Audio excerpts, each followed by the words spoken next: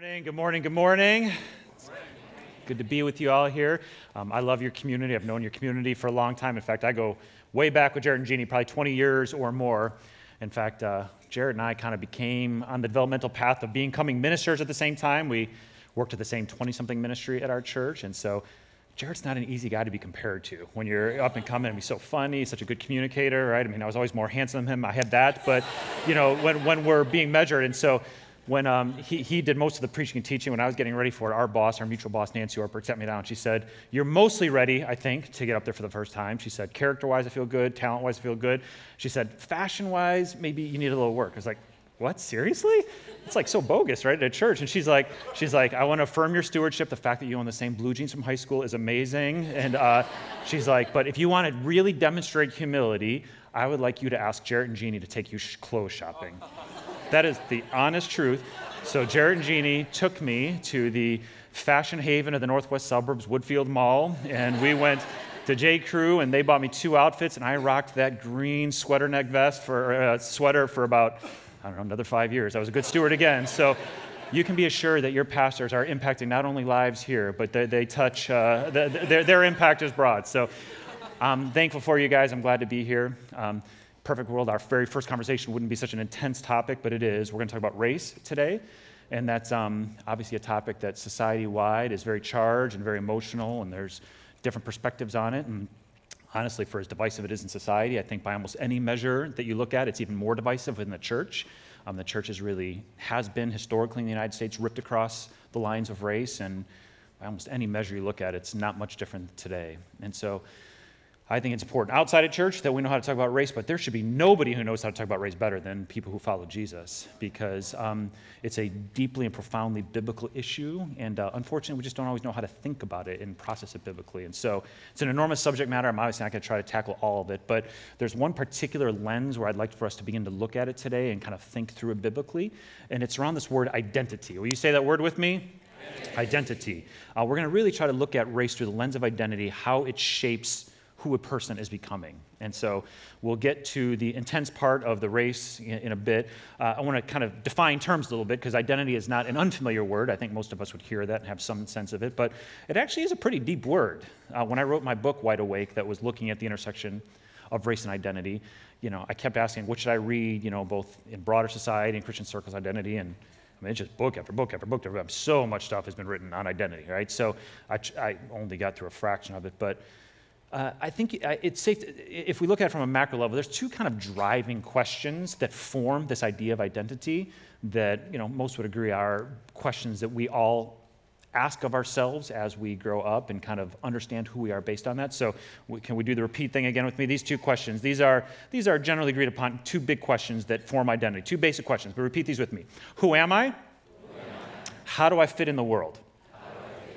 Who am I and how do I fit in the world? These really are the 2 dominant questions that inform our sense of who we are and who we're becoming, right? So when you're young, child, adolescent, you're not actively asking those yet. That's more people telling you who you are and how you fit in the world. You pick up those cues from the adults that are in your lives. It's really in the junior high and high school days where you start to actively ask those questions for yourself. All right, so one of the fun questions that would be theoretically I'd love to do is break us up into circles and go to high school years, because that's when it really starts to become first and foremost, and say, what are the outfits you started trying on as you answer those questions? Who am I and how do I fit in the world? Right, because that's part of teenage years, as you're trying on different ones, right? I can think back to my high school years and remember, trying on the smart intellectual cool geek one, and that didn't work because I wasn't smart enough. And I remember trying on the jock one, and that lasted about a day because I wasn't athletic enough. We've already established my fashion prowess, so it wasn't going to be that. So as I was trying on outfits of who am I and how do I fit in the world, the game changer for me, I doubt it's the game changer for you, but the game changer for me was when boy bands entered onto the scene. It finally gave me a reference point where you could not be an athlete, not be the super smart guy, but you could have somebody who's cool. And so you probably have to be a little bit old and way cool to remember this, but they went by an acronym. I'm sure none of you have heard it, but they were called NKOTB. Oh, yay. Some of you know. Yes. So let me introduce you, if you don't know New Kids on the Block. Let me introduce you to Jordan Knight. This is Jordan, the one with the cool gun thing going on right here. So cool. Yeah, he was beyond cool. The girls just loved him in my high school. I was like, I can do that. I can do that. And next picture, this is, if you want a window into my high school years. Now, I didn't try the vest. I didn't have big enough guns yet. I do now, but I didn't then. But the hair in the air. All right, so start with the hair. You think his hair is big? Nothing compared to mine. I had so much Aquanet on a daily basis. I had a wall of bangs that the girls just, I think, swooned over, even if they didn't tell me. But I think they did. And then he had the cool silver hoop earrings. And I'm like, I'm not exaggerating. I was trying to be cool. Who am I? How do I fit in the world? I said, I got to make the earring thing work. Now, my dad was a pastor, very conservative. There was no way I was going to let me pierce my ears. So what I would do, if you pierce your ear by yourself, it closes back up at the end of the day. Do you know this? So on a daily basis, I would pierce my ear on the way to school with an ice cube. That's not true. It doesn't help. But I would use an ice cube, jam it through, and for a day, I would be Jordan Knight at school. And this was my sincere efforts to answer the identity question. Who am I? How do I fit in the world? Jordan Knight was my reference points, all right? And now, I think we all have our own funny stories of that, and it's silly, but it's real. It's getting to this idea of it's inside of us. We need to know who we are. We're trying to figure out who we are, right? And so I want to start with what's kind of the main thesis of this today, and then from there we'll kind of look at race. My main thesis today that I'd like us to consider, from a biblical perspective, when we think about identity, not only does God care a lot about that, how we answer those questions, who am I, how to fit in the world, but I think it goes even deeper. I think it's safe to say from a biblical perspective that when it comes to these questions of identity, when it comes to these questions of who am I and how do I fit in the world, there are two supernatural forces contesting to be the primary voice in your identity development journey. It goes past even the natural questions. There are two supernatural forces seriously contesting to be the primary voice that shapes who you are. All right, now, as those who are following Jesus know that the primary and most important voice is that of God. All right, we quote these verses almost like they're trite, but we'll see it at a football game. But when John 3:16 says, "For God so loved the world that he sent his only son," the Bible writers didn't see that as a cute memory verse. They saw that that's what the whole thing is about, that there is this supernatural love that if we could come in a deeper and deeper contact with us would change everything. Right? This love, and I think the supernatural part of this is important because sometimes it's like, oh yeah, love, love, love, right? And they move on. But most of us don't understand love from a supernatural perspective. Right? When you watch the Apostle Paul talk about supernatural love, he does this in multiple places, but he searches for better words. Right? He's like, I'm praying that you'd get this love, like how high it is. You don't understand how deep it is, how long it is, how wide it is. Like, y'all don't understand, right? He's like pleading with people to see beyond the natural limitations of this thing called love that is found in God. And that is meant to be the defining reality of who we're coming to know ourselves. And then what I'll get to in a minute is how race is used by evil. But the Bible consistently, uncomfortably portrays there being supernatural evil that competes to be a shaping voice in our sense of identity. All right, the Bible calls it Satan, calls it devil, the accuser, the liar. In John 10:10, Jesus he would regularly do stuff like this, right? God's intention, that you would have abundance of life in me. But there's a thief who tries to steal, kill, and destroy. All right? God is a farmer who drops seeds in the soil, but there's a bird who comes and tries to get it. Right? There's this sense that identity is being formed in this kind of contest between two supernatural forces. And I think that's just an important idea to understand in general about Christianity. And then I think it sets us up to understand race in a deeper way. You tracking with me so far? So I want to kind of go positive, negative. I want to start with the supernatural love of God and how that's supposed to shape our identity. And that's the most important thing. I don't want to detract away from that at all when we talk about how serious race is. But it's important we're clear on that. So the passage I want to use for that, and if you've got a Bible or your phone or electronic device or whatever, you can open up to Matthew chapter 3, and we'll have it on the screen here if you don't. But in all four gospel accounts, after you get past the birth of Jesus, there's just a little tiny bit about his early upbringing. Really, the climactic moment that starts off Jesus' ministry in all four accounts is the baptism experience that he has. And this is an account, I'm a pastor's kid, as I said, I've known this since I was a kid, but it's really only been the last decade or so that this has come to. This is actually my favorite passage of the Bible now because I think it speaks to who we are and how we need to think about identity. So let me read Matthew's version. This is in all four gospel accounts. Let me read Matthew's version. of the baptism of Jesus. Matthew says, "Then Jesus came from Galilee to the Jordan to be baptized by John. But John tried to deter him, saying, 'I need to be baptized by you, and yet you come to me?' Jesus replied, 'Let it be so now. It is proper for us to do this to fulfill all righteousness.' Then John consented." Now, these next couple verses, I want you, whatever degree of artistic, creative side you have, and you try to picture with your imagination the profound nature of this scene. All right, verse 16. As soon as Jesus was baptized, he comes up out of the water. Right? At that moment, pictures, the heavens were opened. And Jesus saw the Spirit of God descending like a dove, and alighting on him. That's the word my version uses. It's not even an English word. They had to find a word to try to describe the power of what's happening. It's alighting on him. And a voice from heaven said, "This is my Son, whom I love. With him I am well pleased." Now, when I was growing up and hearing this, I disassociated from it because I thought, well, that's Jesus. Of course he's going to hear something incredible like that. Of course, for him, the answer to who am I and how do I fit in the world would be answered like this. But I didn't think that applied to us. I didn't think it applied to me. And it was a pair of revelations that became very important for my own identity journey, realizing, for one, that's the whole thing Jesus came here to do. When he died and resurrected, through faith in him, we occupy the same place. That's what faith is the courage and the ability to know that we can hear these same words over us. But even at a practical level, it just dawned on me one day, you know what? It makes all the difference where in the chronology this happens. If this would have happened at the end of Jesus' life, that would be what we'd expect, right? That he does all these good things for God, and at the end, God says, "Well done. I set out this assignment for you, and you did it as I asked. Well done. You're loved now," right? But where does this happen? It's at the very beginning. Jesus hasn't done a thing ministry-wise yet. He hasn't healed anybody, hasn't preached a sermon, hasn't invested in disciples yet. This is before anything begins. And it was so important, not only as a model, which I think it's at least that, I think in human form, Jesus even needed this. I think he needed to regularly reroot his identity in who he was as a son of God. So when Jesus steps into this baptismal moment and the Spirit of God comes upon him and he can hear it, he can feel it, and the voice of the Father comes over him, think of each part that he says first, God says, "This is my Son." When you think about identity, when you think about what God wants for you when you answer those questions, who am I and how do I fit in the world? That's part one. God wants you to think, you are my son. You are my daughter. That is who you are and how you fit in the world. He says, "This is my Son, whom I love." If you want to know how to answer those questions from God's perspective, you're a son, you're a daughter, you're the beloved. That's who you are. That's what God's intention is that you would know that in deeper and deeper and deeper ways. And then finally, the one that I think in some ways is the hardest to believe of all, God says, "In you I take pleasure." Some versions say delight.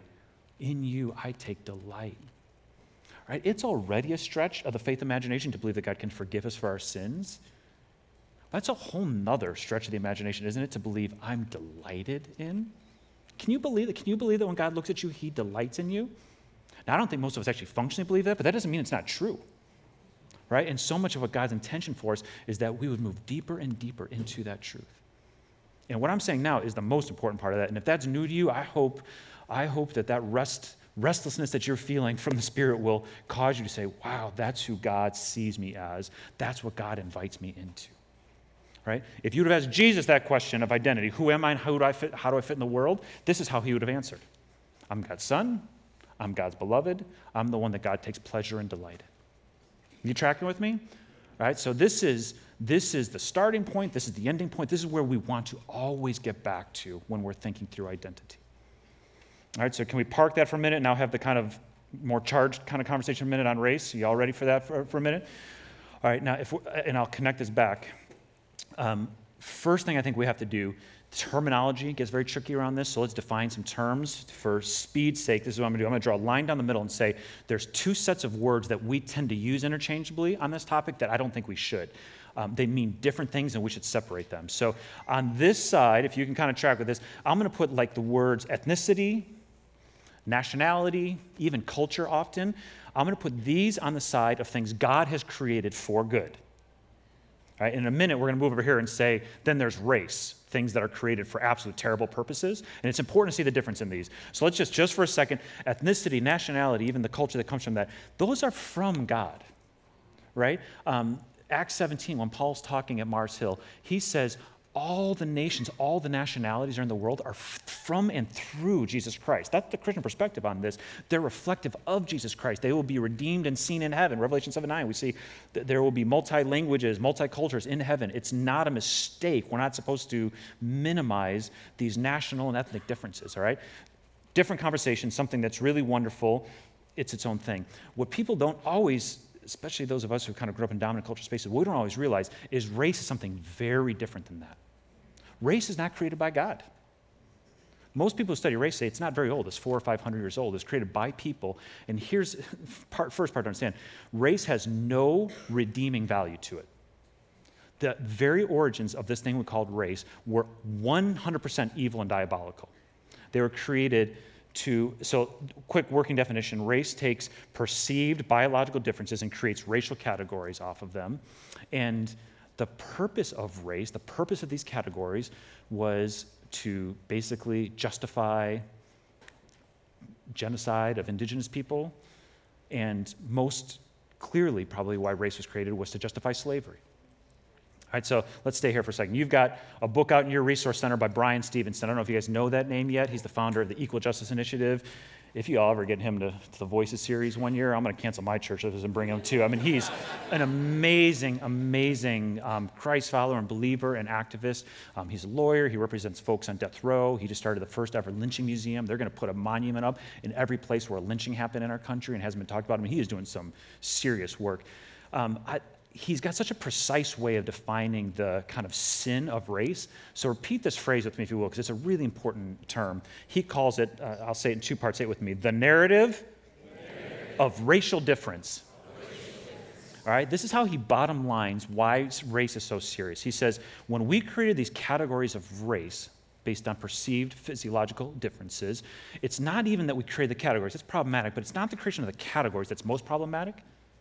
What is most problematic is we created a story about those categories. And the story says where you fall on the racial hierarchy reflects how human you are. The differences are associated with human value.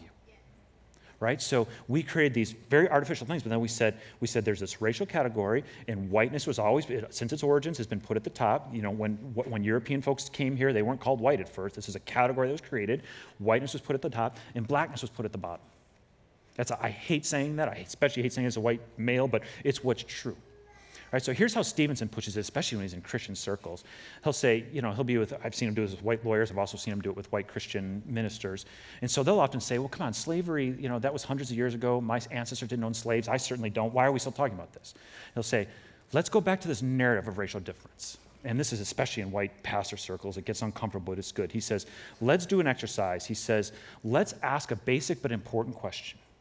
How is it that en masse white Christians got fully behind slavery when it came to this country? Right? I mean, there was always the exception, the abolitionists, but en masse white Christians got behind slavery, and slavery could not have existed. This is true. Slavery could not have existed if white Christians didn't get behind it. He says, now, those are good white Christian people going to church, reading the same Bible as us. How did they own human beings? He said, let's push it even further. Slavery couldn't have existed without white theologians creating theology for it. How did that happen? How did they look at the same Bible as us and own human beings for so long? So there's only one explanation. It's the narrative of racial difference. There was the truth of Scripture and the lie of race. And the lie of race says human value is not based on how God made people. It's based on this racial hierarchy. And that narrative, that lie was so powerful and so largely non-confronted that the lie was believed more than the truth of Scripture. And here's the lie that white Christians bought into, that black people are fundamentally less human than white people. This is not a matter of opinion. This is codified in everything we have in our country's history. In the Constitution, when they were wrestling over taxation, black people are called 3/5 human in our Constitution. All right, that is as clear of a definition as you can get of the narrative of racial difference. White, 5/5 human, black, 3/5 human, and then as other Asian immigrants and Latino immigrants and mixed race kind of stuff, they were kind of forced to be defined within this racial hierarchy. And Stevenson says, if we can't understand the power of that lie, we will never understand why race still has a chokehold on our whole country. And I would add why race still has a chokehold on our church. Because we've not learned to detect this lie. So yes, did slavery get overturned in 1865? It did, absolutely, and thank God it did, right? But he says, if you've got a structure built on top of soil that has in the soil the poison of the narrative of racial difference, what happens when you pull up a weed but leave a root there? Right? The lie is as present, the set of lies that undergirds this horrible system called race is as present today as it's ever been. And now let me connect this back to the identity, right? So there's a lot of implications for that because eventually we need to understand that lie good enough that we can go into social structures where we can go and look at how that lie is shaped, how the lie is in the soil of schools that are being led, how the lie is in the soil of the medical field, how the lie is in the soil of how real estate continues to happen. Those are advanced conversations that need to happen as well. I want to just look at identity. I want to look at the spiritual part, right? Because I'm telling you the main idea for today is that there are two supernatural forces vying to influence our identity journey, right? So we've already talked about the one that needs to be what's winning, the truth that's found in God. It can sound spooky when you talk about supernatural evil. You can kind of go to this almost like poltergeist kind of place where it's like you're imagining kind of angelic beings duking it out, with weapons. But in the Bible, there's really one singular word that's used over and over for how Satan works, for how devil works. In fact, it's what the word devil really means. And it's the word lie. That's how evil works, is through lies. It starts at the very beginning. In the Garden of Eden, you've got a God who says everything is yours, Adam and Eve. There's just one thing you can't do. Right? Now, how do you convince somebody who has everything to disobey God? I mean, lies are the only chance you have. It's not like the devil created an alternative reality, right? All he did was poison them just enough. It just took just enough lies to get them to question God's goodness, right? And you get this throughout Scripture. The devil itself, the word diabolos means divider or liar, deceiver. John 8:44, it's a passage that's become John 8, the whole thing, but 8:44 in particular has become very influential for me. It's the most straightforward term that Jesus gives for the devil, and he's talking to the Pharisees. And he says the same thing, but he says it 3 times. He says, the devil's a liar. The native tongue of the devil is that of lies. And then to top it off, he says, the devil's the father of lies. And here's what's scary to me. He's talking to Pharisees, right? Pharisees, they can get a bad rap, but though they missed the gospel truth of Jesus, it didn't change the fact they were super devout religious people. Right? I mean, they followed the Mosaic law to the T, right? So he's talking to people who are not questioning God, they're just questioning Jesus as his son, right? And Jesus looks at this group of Pharisees. He says, devil's a liar, native tongue is that of lies, he's the father of lies. He says, and you all belong right now to the father of lies. John 8:44, you can go look at that. And what he's saying, it's not a permanent thing, but he's saying there's 2 clouds you can live under, the father of truth or the father of lies. And you can actually know a whole lot of Scripture and be a devoted religious person and still live under the cloud of lies. Now, I want to come back to the baptism of Jesus. This is, I told you, my favorite passage. It's how I think of Christianity because every morning I pray that prayer. I say, God, I know your intention for me is to live from this place of I'm your son, I'm your beloved, you take delight in me.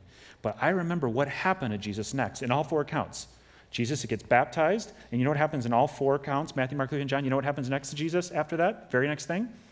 He goes into the wilderness to fight against who? The devil, right? And there's these 3 temptations the devil does. They're each unique. They're worth reflecting on the uniqueness as well. But for the purposes of this message, I want to reflect on what's similar about them. Jesus just heard that he's the Son of God. Right? That's what happened in the baptism. Then he goes to fight the devil in the desert, and the devil starts the temptation by saying, if you are the Son of God. If you really are the Son of God, then prove it. Turn that stone into bread. If you are the Son of God, prove it. Jump off this pinnacle.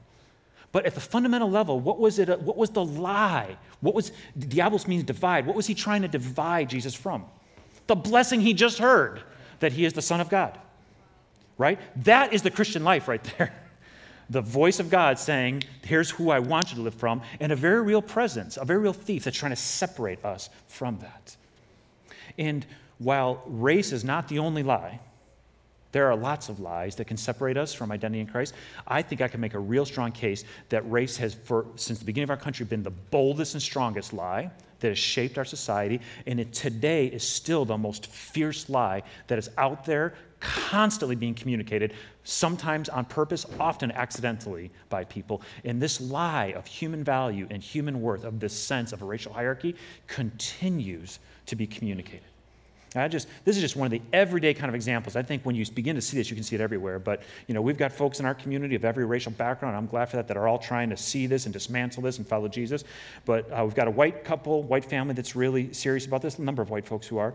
And so their oldest daughter, who's 9 now, 8 last year when this happened, she's notoriously difficult to win over, as many kids are. So all the adults, get creepy, weird adults trying to win her over, so that that she'll like them. But one of our pastors, Brandon, who's an African American guy, finally won her over, and she liked him. And so we were crossing the street from our church to a playground across the street, and she let him hold his hand, which is like this big deal. So they're holding the hand across the street, and she looks up to him with a sweet little smile, and she says, "You're not going to shoot me, right, Mr. Brandon?"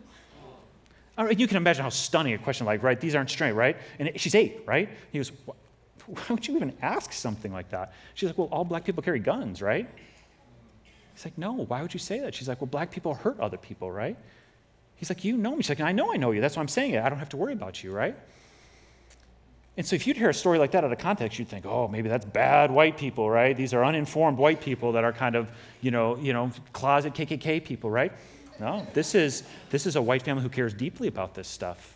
And yet by 8 years old, their daughter has already internalized the lies to such a point that, boy, you leave that unchecked for another 10 years, 20 years, 30 years, right? The work gets harder and harder to get back into the full truth.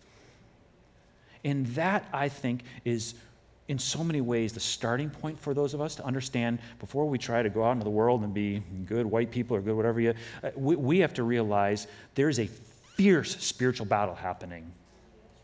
And God is trying to get every child to understand who they are and to live deeply from this love. But race is one of the primary tools that the evil one uses to distort that. And if you're on the non-white side, depending on how far down you go down the hierarchy, you have heard messages. It's just inevitable because if you've been here, you have heard messages that say you're less than, that you have to prove yourself, that you have to demonstrate you're as human as other people are. If you're white, you've heard messages that you're inherently superior to other people. Now, I don't think anybody in here would say, I believe that. It doesn't change the fact that we're surrounded by those lies. We're surrounded by them.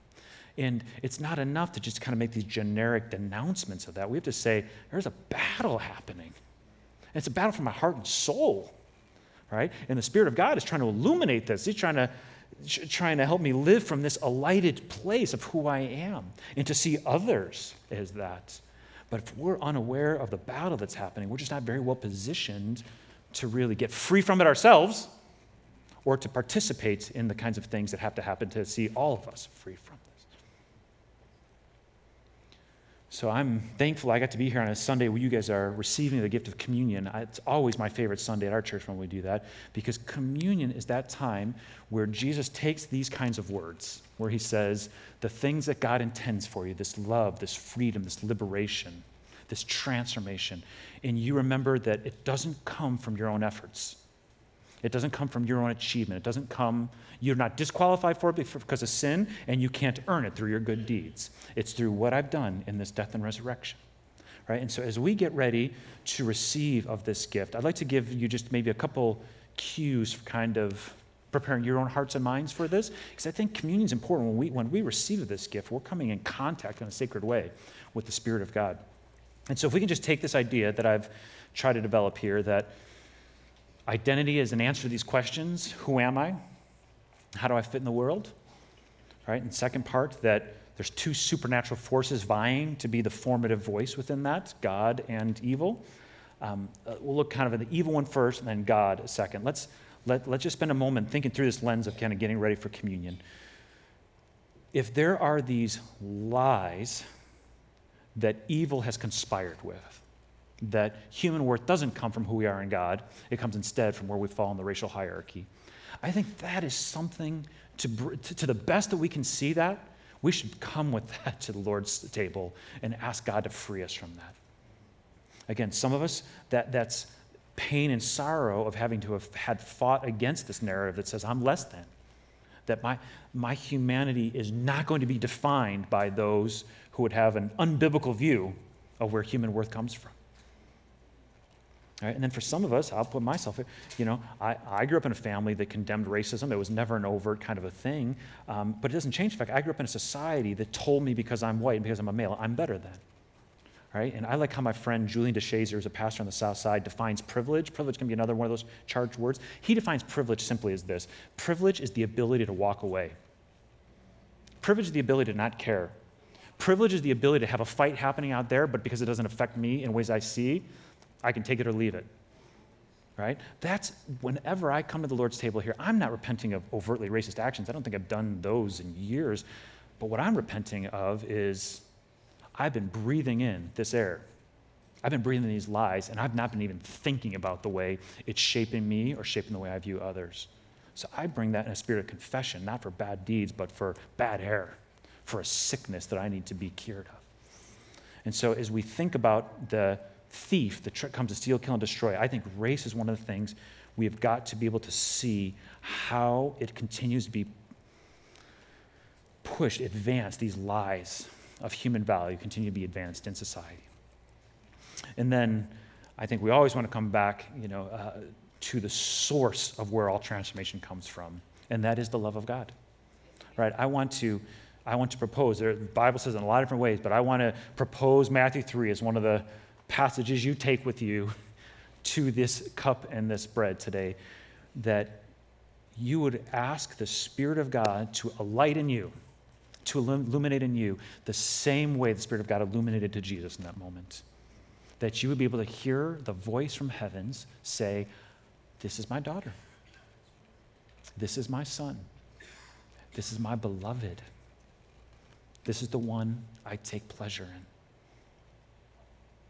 Peter Scazzero was a pastor in New York for a long time and wrote a lot of books on emotionally healthy spirituality, stuff that's been very formative for me.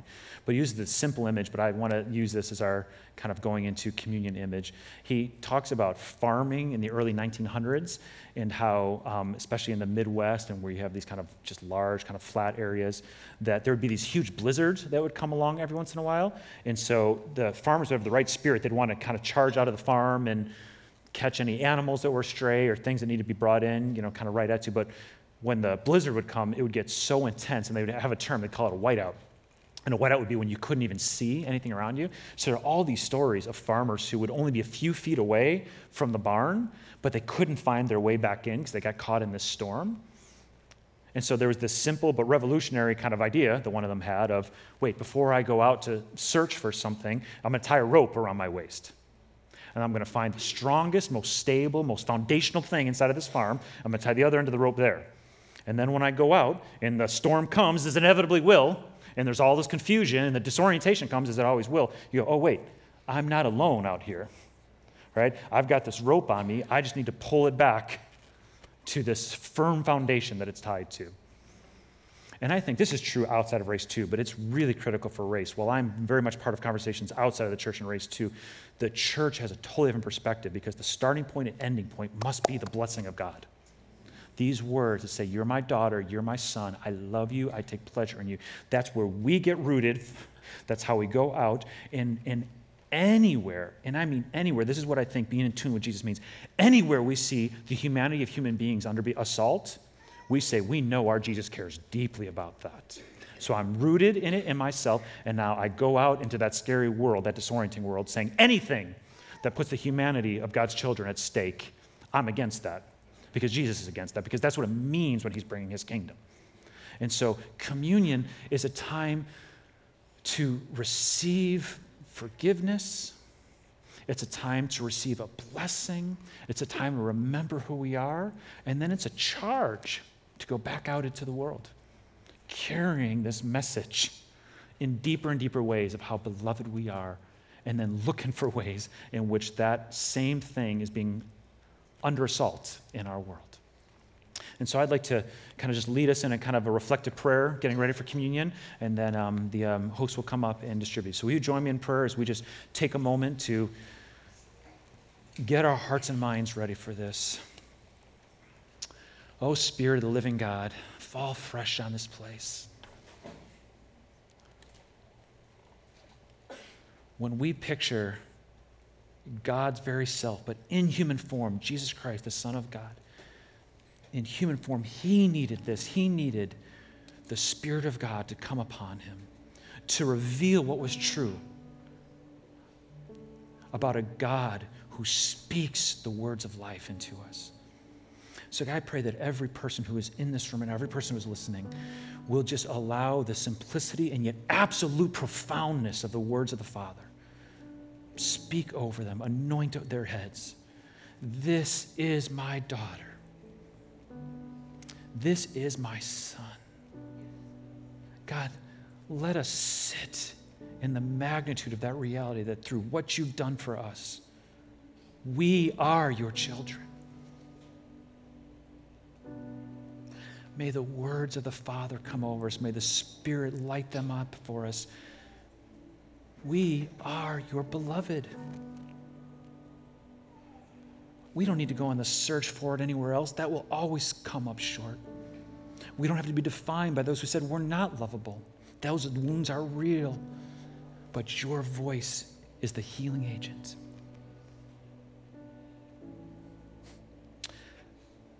I think of the words of Psalm 32 in David's confession. And he says, after he confesses, he trusts that the Lord sings songs of delight and deliverance over him. God, may we hear the words of the Father that says, I take pleasure in you. Oh, how we need to hear those words. Ground us in that, God. Transform us. Peel away those parts that can't hear it or won't hear it. Allow us to swim deeply. Allow us to reflect, as the Apostle Paul did, on how wide and how long, how deep is the love of God. We thank you. May we not ever treat this as some kind of routine thing. We remember that it's God's very self manifesting your love for us when we take this. We pray this in your name, amen.